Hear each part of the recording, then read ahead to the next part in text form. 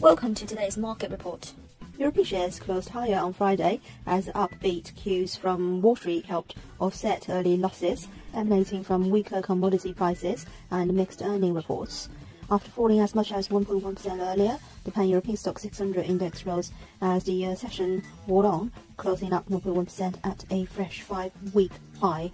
Wall Street indices were boosted by Apple Inc.'s better-than-expected results.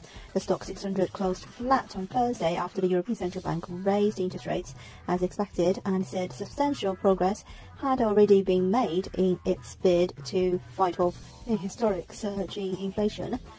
We have seen a shift in terms of some of the central banks, and it could be a slowing to the terminal rate. And then it's a question mark on how long that we're going to stay there, given inflation is going to be consistent going forward.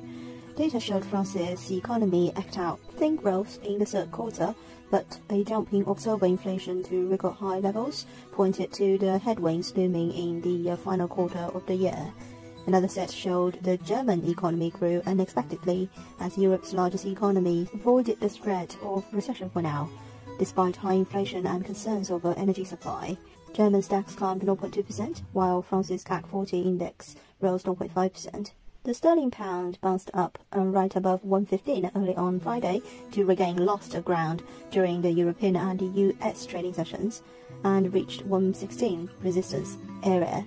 In a bigger picture, the pair remains trading in a range for the second consecutive day, consolidating gains after a 2-day rally from levels below 113 earlier this week.